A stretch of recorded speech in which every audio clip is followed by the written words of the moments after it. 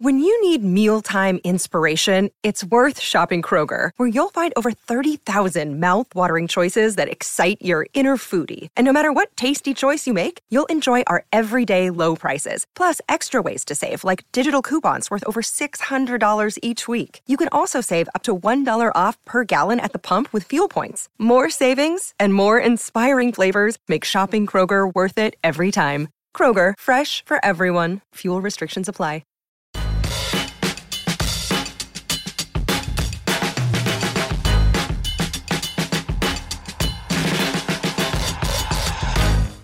Hello, everyone. This is Raise Your Voice as part of the D-Rays Bay Podcast Network. I'm your host, Brett Rutherford, and joined today by two very special guests. They are prospects in the Tampa Bay Rays organization and the hosts of the Diamonds in the Rough podcast. It's Cole Wilcox and Nick Schnell. What's going on, guys? What's up? How we doing? Doing all right. I know, big game tonight for Cole Wilcox. This will come out tomorrow, but being a former Georgia Bulldog, his Bulldogs playing Alabama in the national championship tonight. So, Cole, even though this is going to be out after the game is played, I got to hear what your official prediction is for it. Yeah, no, I'm mentally locked in right now.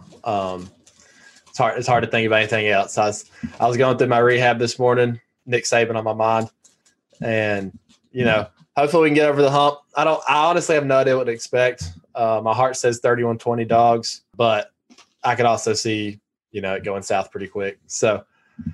Hopefully we play like we can. I feel like if we play like we can, we're better than them, and we'll see what happens. It feels like it's Georgia's year, but I felt that way a couple of years ago when they played them in the national title game, and then a guy by the name of Tua Tagovailoa came in and kind of put a stop to that. That team was ridiculously good, though. Like, you go back and look at that roster, and this is the first year where I feel like it's even playing field, and Georgia might have the advantage roster-wise. But, no, that year was ridiculous offense from Alabama. I mean, you had 4 wide receivers that went in the first round. Actually, 5 with Ridley. Yeah. Nick, you got to read on tonight's game? Well, just because I got Cole as my buddy, I think I've turned into a huge Georgia Bulldog fan this year. So, hey, are the fans barking at Indy now? I can hear them right now. Actually, they're barking. Funny you baby. say that. Yeah, I can hear them. But I think it's going to be like a 34-28 finish, Georgia. All right, I could see it. It's weird. Like, these two teams, you wouldn't expect up until the last recent years a high scoring game, and I think that's kind of what everybody expects today. Like, usually you'd see totals set in the low 50s, and I don't know what the total's at tonight, but I think expecting points on both sides. Yeah, I'm sure Cole knows the total. I'm not sure. I haven't looked either. I don't think I know. I think it's like 52.5. Really? I'm expecting low, though. Okay. Are you? All yeah, right. I'm expecting low. I mean, 31-20 hits the under. Yeah, that's true. So, guys, I want to talk about the podcast a little bit later on the show. I love what you guys have been doing, starting that show up. But I really kind of want to take some time to talk to you guys about, minor league baseball and your careers to this point. Now, Nick, you were drafted in 2018 by the Rays and went straight out of high school into pro ball. What was that transition like? I've always been curious, going from being an 18-year-old kid, a senior in high school, to playing professional baseball. Yeah, it was a big jump. I think Cole and I have talked about it a couple times. At the time, you feel like, okay, like everybody talks about how big of a jump it is.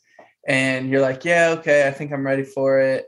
But then you get there and you realize, oh, okay, like I've been playing Indiana high school baseball and through my career at like hitting 470 every year in high school. And then you go into rookie ball and it's definitely humbling to get there and realize like, okay, you're playing with grown men now. So I think the biggest adjustment for me was like the consistency of it. Being in Indiana, you play twice a week, probably maybe 3 times a week, but then you get down there and you're playing every single day. You got to be locked in every single day. You're playing, you're not seeing a guy throwing 90 every 2 weeks. You're seeing guys throwing 95 to 100 every single day. So it's a big adjustment, but like looking back on it for me, I can't imagine doing it any other way. I've really enjoyed being in the Rays organization. I mean, they do everything the right way. And I was really happy when they picked me, and I've been really happy that I've been with them since then. I've got another question for you about the Rays organization. Obviously, you guys were part of just a stellar Charleston team this year. But Nick, now you've been with the Rays organization for a few years now. Do you really feel like, from the outside, it looks like there's an emphasis on winning at the minor league level? within the Rays organization, something that might not exist as much with other organizations where they're focused on, individual player development. But do you feel that there's an organization-wide desire to win at every level? Yeah, I feel like that's one of the stigmas of minor league baseball kind of coming into it. People are like, it's not as much about winning, it's more about developing. With the Rays, I would say it's just kind of expected. Like we know how good of an organization we have. We know how good. We have our probably top 60 prospects. Like our 60th prospect could probably jump in the top 30 of most of other teams' top 30 prospects. You know what I mean? So I think everybody just, as a competitor, I think you just go out there and you're fighting to win. But as an organization, I think it's big for the Rays to go out and show, okay, hey, we aren't here just to develop. We're here to win.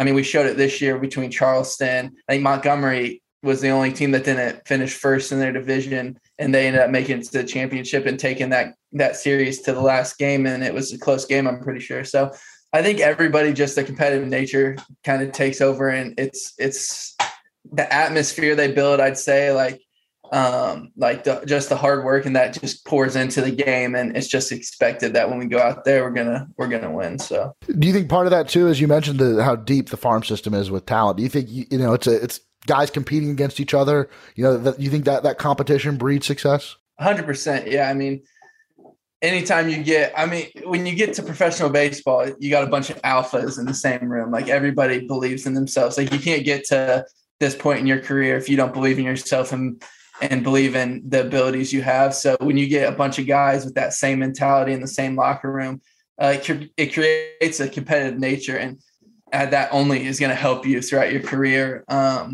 Because nothing's going to come easy. You're going to have to work for everything that you get. And I think that's really helped me throughout my career. I think that was another kind of eye-opening thing for me, is when I got into pro ball, high school. I still worked really hard, but I didn't have anybody really pushing me. It was almost like people hands off. We don't want to mess with him.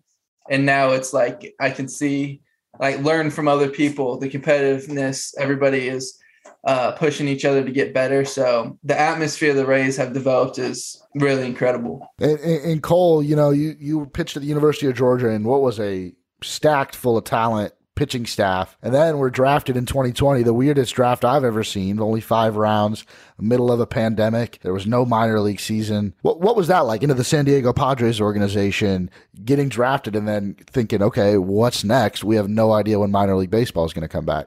Yeah, it was wild. It was a crazy year for everybody, but especially guys who are getting drafted, because once the year ended for college, we really didn't know what to do after that point. It was we didn't have a goal of what to throw for, a date, what was going to happen. So I was just kind of tossing, throwing. I didn't even throw any bullpens after the season was over. My arm was in shape, but I wasn't really off the mound. So once the Padres drafted me, there was some negotiating to go on, but they made it clear they wanted me to come to the alternate side.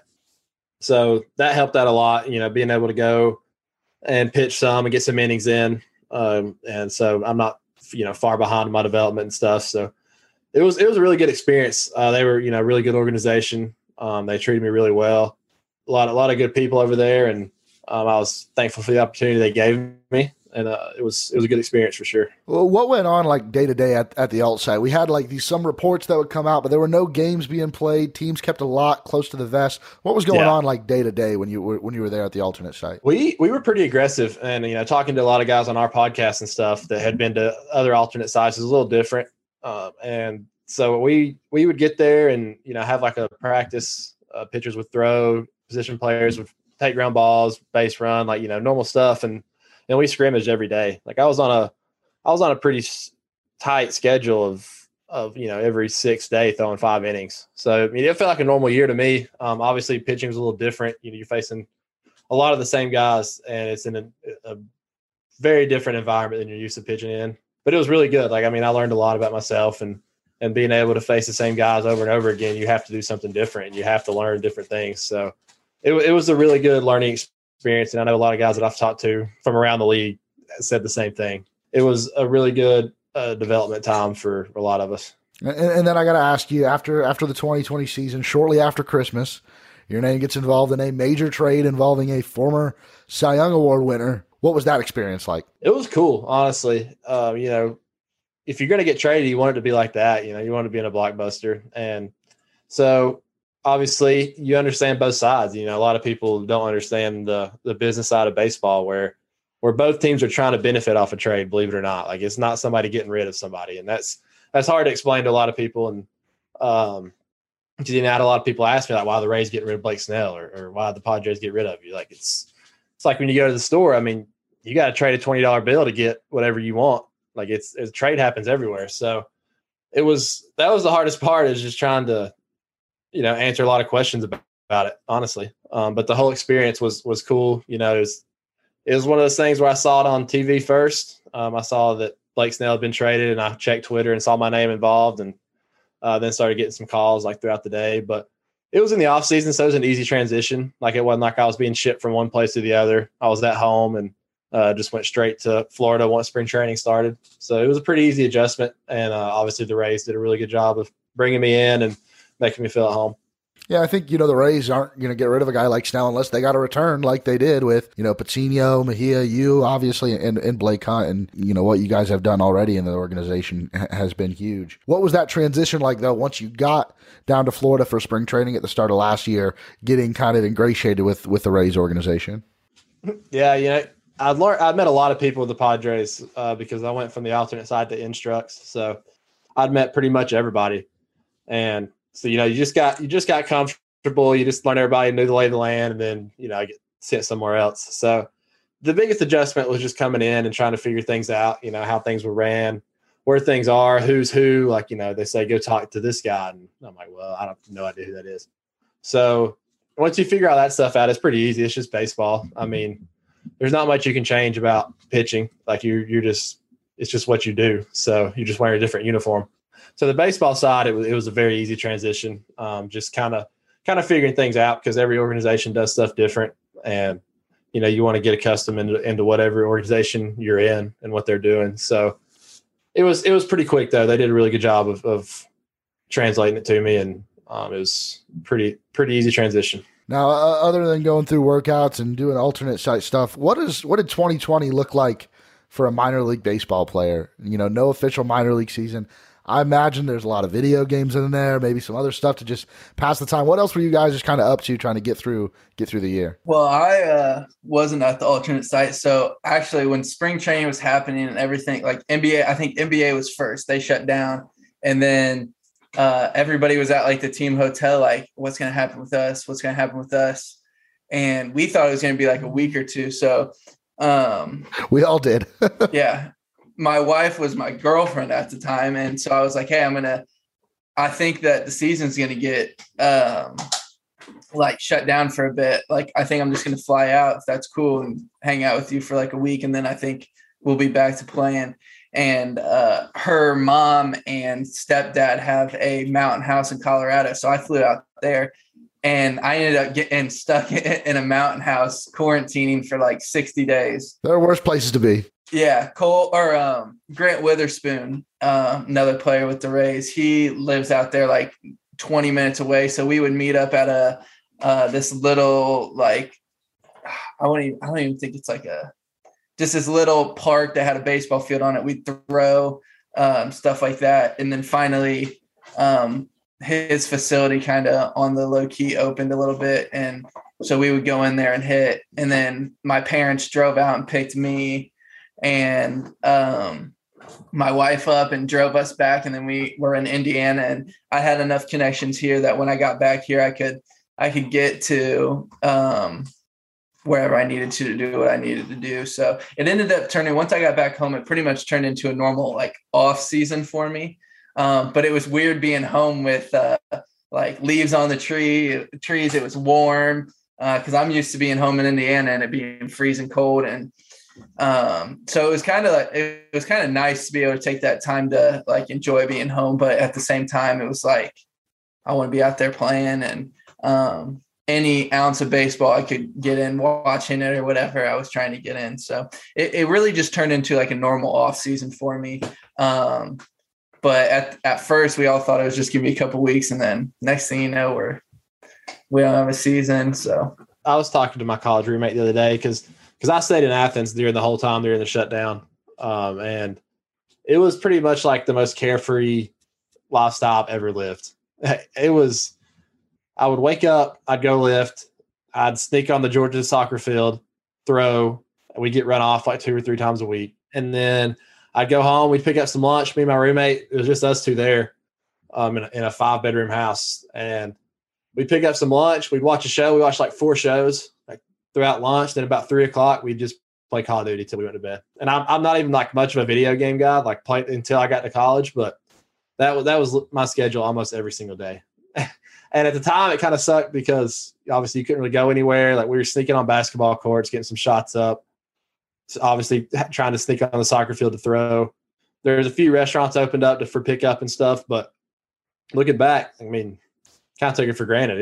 It turned out to be a lot of fun, but you know, obviously it was good to get back into doing things and feeling productive again. And now you guys, I'm sure in a normal minor league season, don't get to watch a whole lot of big league games. Were you guys following that 2020 big league season maybe a little bit more closer than you normally would? Oh yeah, I definitely was. The Rays were also having a really good year, so like it was easy to be able to turn it on and check out what they were doing. So I honestly, for being a baseball player, it's bad. I don't watch much baseball, but in 2020, I probably watched as much baseball as I'd watched like my whole life.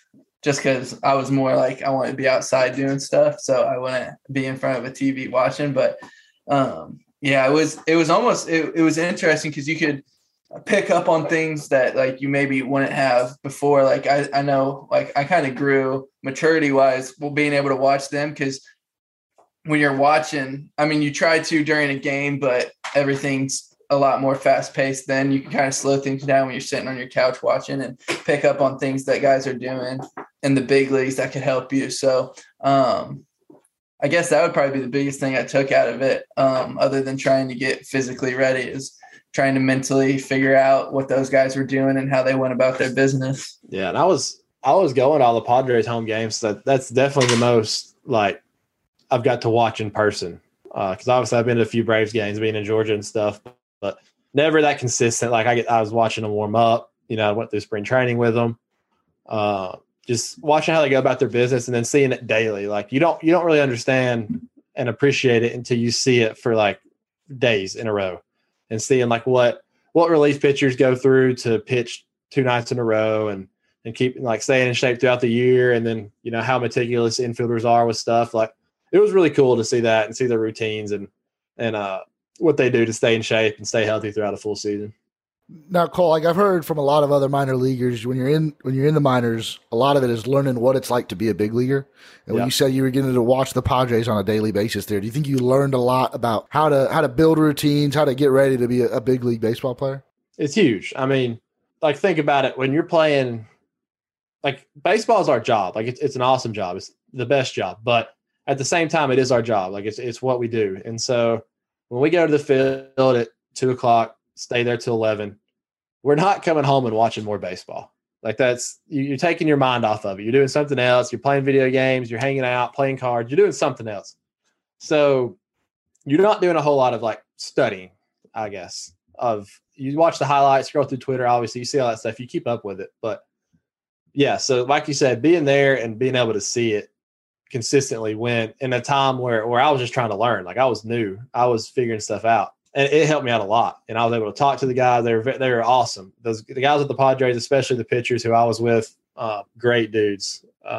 Craig Stammen, Chris Paddock, some of those guys helped me out a lot. And we're very open to explaining stuff to me and stuff. So I appreciate those guys a lot. And obviously I appreciated the opportunity to be able to watch them and see what it takes to get there. Before we get into talking more about the podcast, I wanted to ask you guys, you were a part of a team that ended up being a championship team with the River Dogs this year. And even though, you know, injuries, you guys weren't there at the end of the season. What was that like being a part of being such a huge part of a really successful team? It was really fun. Like, I think at the beginning, when Cole and I were there, like we had a really, really like good group of guys. Like we were all super close. Well, we kind of knew it when we rolled up. When we got assigned, like we saw our list and was like I've never played low A baseball before, but I feel like this is a pretty talented group. Just based off my low understanding. And then obviously once we started playing the games, it was pretty obvious. Like, all right, yeah, we're a lot better than a lot of these teams. Yeah, well, I think we swept first series, right, against Myrtle Beach. I think we lost. Or we went 5-1. Yeah, something like that. And so I think that was kind of when we were like, okay, like we got a pretty good squad here. And like he said, when we saw who we had rolling up, we felt like we had a high A team and low A. And I think our high A team, I feel like our whole organization felt like that. I feel like our high A team felt like they had a double A team, or double A team felt like they had a triple A team. And I think our triple A team, the way they played, felt like they were a big league team, because I think they could have gone up there and competed. Yeah. I mean, I'm looking just at the pitching staff, and obviously, Cole, you were part of that, but Seth Johnson, Taj Bradley, who had just an incredible season, Ian Seymour out of Vatek. You know, this is a pitching staff full of like top prospects. Doc Sackis was there too. He had a great season. And then on the position player side of things too, just an incredibly talented roster. 2 relievers that ended up in AAA at the end of the year. Yeah. Colby White and Trevor Brigden. So it was quite the staff. It really was. And we kind of knew it going in, so it was a lot of fun. We kind of took pride in competing with the guy like after you. Like obviously I was competing with Doc, especially early, 2 college guys. I knew him from playing against him in the SEC. Like we both were pretty strong-willed and knew what we wanted to do. So obviously that was good competition. And then yeah, you saw the guys who were young but really developing, like Taj, and it was cool to see him really flip a switch. Like it was about the time I got hurt, but he went from his first couple outings kind of struggling, trying to figure himself out, and then it was just like no chance. Like if he's throwing strikes, you have no chance. That season he had was pretty incredible to watch, because I played with him. We were same draft, so we played GCL together. We went to Princeton together, and then he was still in Princeton when I went up to Bowling Green. But he, like this year, seeing the difference between then to now was, I mean, I got to watch him as he started like taking it up a notch, and every time he stepped on the mound, it was like he was going to dominate. And all his pitches were working. Like his bullpens were, if the catcher set up here, he was hitting the spot. Like he was in a trance at one point and just feeling himself. Well, I think especially because you forget how young Taj is, because we graduated the same year, and he's a year younger than me. Yeah, he classed up, I'm pretty sure. Yeah, he's extremely young, and for me, even in college was where I had to go through my struggling and learn. Like everybody goes through it at some point. We talk about that a lot on our podcast, talking to guys. Everybody goes through that period. And for Taj, I think he went from trying to be perfect and trying to hit spots, like really focus on hitting spots, into just getting outs. Because his stuff, you learn that your stuff is good enough to beat guys. Like if you're getting ahead and throwing with confidence, your stuff is good enough to beat guys. And I made a joke with our Twitter account the other day, because I think it was the minor league page on Twitter. They tweeted like, what changed for Taj Bradley this year, blah, blah. I was like, well, I became a different pitcher because I throw 100 and have a nasty cutter. Like that makes your job a whole lot easier. Like you do not have to be dotting up spots when you're throwing 100 and has the cutter that he has. Like you don't. And he learned that. And he learned, I get down 2-0, so what? I have 100 in my back pocket. Like, and once he figured that out, you could just see it, and his confidence just went through the roof. That's something I think we see with the Rays at the big league level. Is that something from a coaching standpoint? They're saying, listen, you've got the stuff, just let it play? Yeah, I mean, they give you, like, obviously a lot of teams are database now, and it's giving pitchers a lot more confidence, I think, because they see what they do well. And then you can compare it with the other guys and see like, okay, this pitch is really, really good. Like this is going to be effective. So I think once you figure out what you do well and figure out how to use it, it just makes pitching so much easier. Like you're not trying to do something you're not, I mean, for years I was trying to blow people away with my fastball, high school, college, I never could. And it was 100. Like in college it was 100 and people were squaring it up and I couldn't figure out why. And I wasn't doing what I did well. I wasn't sinking it. I wasn't, moving it around. It's not like a get by you fastball. It's a miss your barrel type thing. So once you figure out what you do well, it makes, like, obviously pitching's way easier, and the Rays do a good job of showing you what you do well. And then it's up to you to use it. With threats to our nation waiting around every corner, adaptability is more important than ever. When conditions change without notice, quick strategic thinking is crucial. And with obstacles consistently impending, determination is essential in overcoming them. It's this willingness, decisiveness, and resilience that sets Marines apart. With our fighting spirit, we don't just fight battles, we win them. Marines are the constant our nation counts on to fight the unknown. And through adaptable problem solving, we do just that. Learn more at marines.com. And moving on, kind of talking about your podcast, Diamonds in the Rough. Where did the idea for that come from? Because I think it's such a great idea for a podcast. Yeah, I mean, me and Chanel had a lot of downtime last offseason. Or end of the year last year, because we were both here rehabbing. Our days are over at noon. I mean, I got home today at 11:30. Like, you got to find something to do, and we love sports. So, like, obviously, we were watching a lot of podcasts on YouTube about sports, doing a lot of stuff like that. We're like, man, that'd be fun. Just try to organize something like this. And then we're always like, as baseball players, you're always telling stories. Like you have so many stories coming up through the years, whether it's in game, off the field, like during the game, like stuff that just goes on. It's a funny environment because there's so much, like, there's guys in the field playing, and then there's 15 more guys just sitting in the dugout watching. So there's so many opportunities for stuff to happen like that. And we just thought that, fans don't get to hear that side. So maybe we can bring it to them. And we wanted our approach to be like, we're just sitting on a couple of stools in the locker room. Like, we're not going to ask formal questions. We're not going to be professional. We want the guys to open up when they come on. I'm not going to ask you questions like, who's the best hitter you ever faced, or who, like, just typical like media questions. Like, we want to talk like we're baseball players and talk like we do in the locker room. And so that's what we're trying to do. Have either of you been on Neil Solon's podcast, the This Week in Rays Baseball, that he gets a lot of prospects on?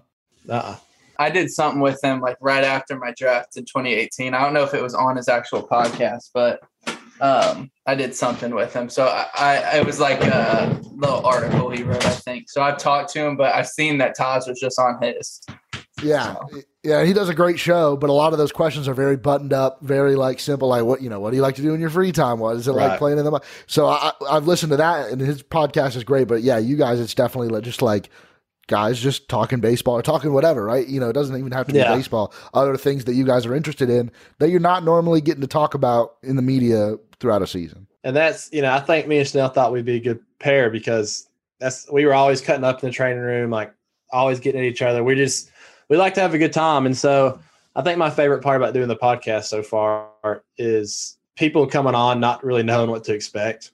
Like we had DL Hall a couple weeks ago, really cool dude. And he came on, it was kind of like, he's trying to watch what he said at first, and it was kind of slow going into it. And then a lot of times it's Chanel who says something that'll just make him laugh or open him up. And then all of a sudden it's like a flip, like a switch happens, and they're just themselves. They're just open. We're talking ball, talking stories, and it is really fun once that happens. Yeah, DL, I think he was a Florida State commit before he ended up. He was. Drafted, yeah. So missed out on him, but that's great. Yeah, missed out on a really good one. Yeah, definitely, for sure. Other than DL, like another favorite guest that you guys have had, a guy just you love talking to on the show? No, they've all been really, really good, honestly.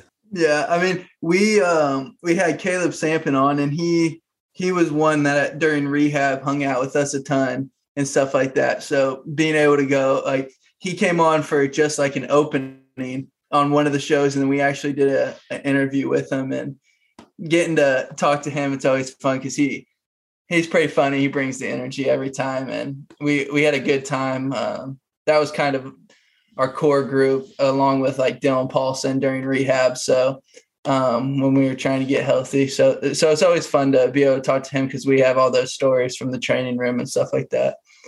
Yeah, and in the baseball world's so small, honestly. Like if you've played against somebody, you just assume you know them. Like if I saw somebody I'd never talked to, but we play against each other for a series, we just walk up and be like, hey, man, what's up? Like, you just know them. Like, if you play against them, you know them. So a lot of these guys, like, we know pretty much all of them that we invite. Like, obviously, we had Emerson on. He's one of my best friends. Ryan Weathers, who I love, the Miller brothers. So, like, all these guys really well. And those guys are the ones that come on, and they know what to expect from the jump. Like, they're cutting up with us. They're giving it back to us. And we have stories on them. So it's been good. And it's been a whole lot of fun. It's been more fun than I expected it to be, honestly. You guys pretty much mentioning that this was all kind of born while you guys were rehabbing these injuries. What's like day-to-day like when you're at the facility going through rehab? is it nice to have all those other guys that are going through, you know, either the same thing or something similar as you? I've said it before, and it sounds terrible, but I've signed a lease on a house in Port Charlotte, and I have three bedrooms. So I'll rent out the other two to whoever's around. And people were asking me about it back home when I was back home the last couple of months, and they're like, "So who do you get? Like who lives with you?" And I'm like, as bad as it sounds, like you just hope that if somebody gets hurt, it's a cool guy that gets hurt. So somebody you like to hang out with. So, you know, you see they get hurt, you're like, oh, dang. But then you text them like, hey, you want to stay with me? So, yeah, it's the best to have, obviously, if you have a good group. And, you know, we're all baseball players. Way deep down, we're all the same. So, like, you get along with everybody, and it's good.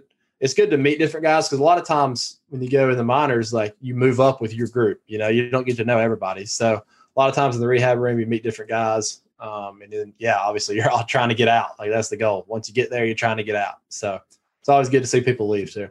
And when we were – well, my uncle actually, like, before I got drafted, has a place in Northport, like 15 minutes from our facility.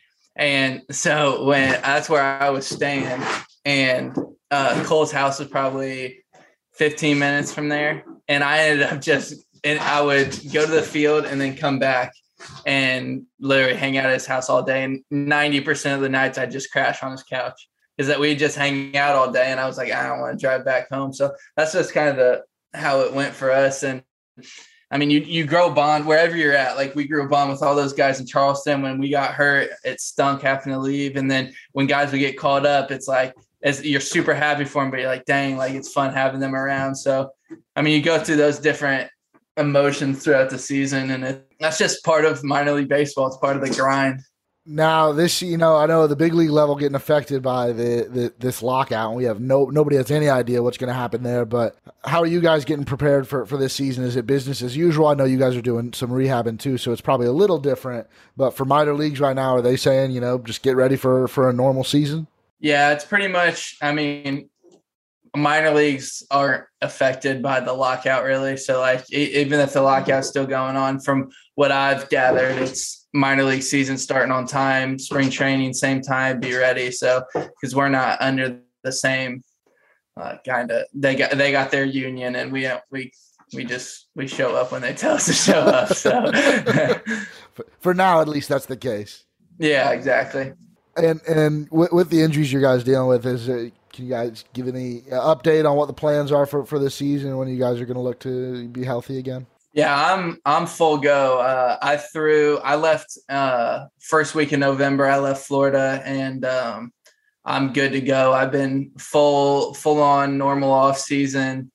So next year, spring training, or this coming year, spring training, I'll be good, and plan is breaking with the team and playing a full season. So awesome. And Cole, are you starting to look more towards 2023? Yeah, I'm not particularly sure on like the exact timeline, but I start throwing pretty soon. Hopefully I'm off the mound this summer, and then, you know, maybe throw some innings in the back half, like just in the complex, I would assume. But yeah, for full go 2023 for sure. And guys, this is the Raise Your Voice podcast, and I'm not going to try to put you too much on the spot, but we like to have our guests kind of share their opinion on a specific Rays related thing. But basically, I got to ask you guys if you want to raise your voice a little bit, no matter what level you guys are at, or where you're at, or what you're doing. What are your goals for this season, for the 2022 season as professional baseball players? For me, I'd say have a full season where I'm healthy. I mean, 2018, played 19 games, broke my wrist, got a late start in 2019 because of a knee surgery. And then this past 2020 COVID, and then this past year, shoulder surgery. So a full season where I'm healthy and just can kind of show everybody what I'm capable of throughout a full season is my biggest goal for sure.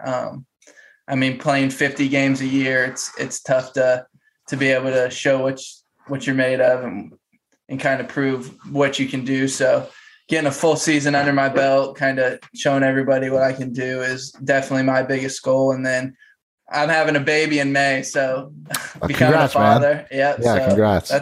That's a big thing I'm looking forward to. So being able to have the baby and have a good season, those are the two goals for me.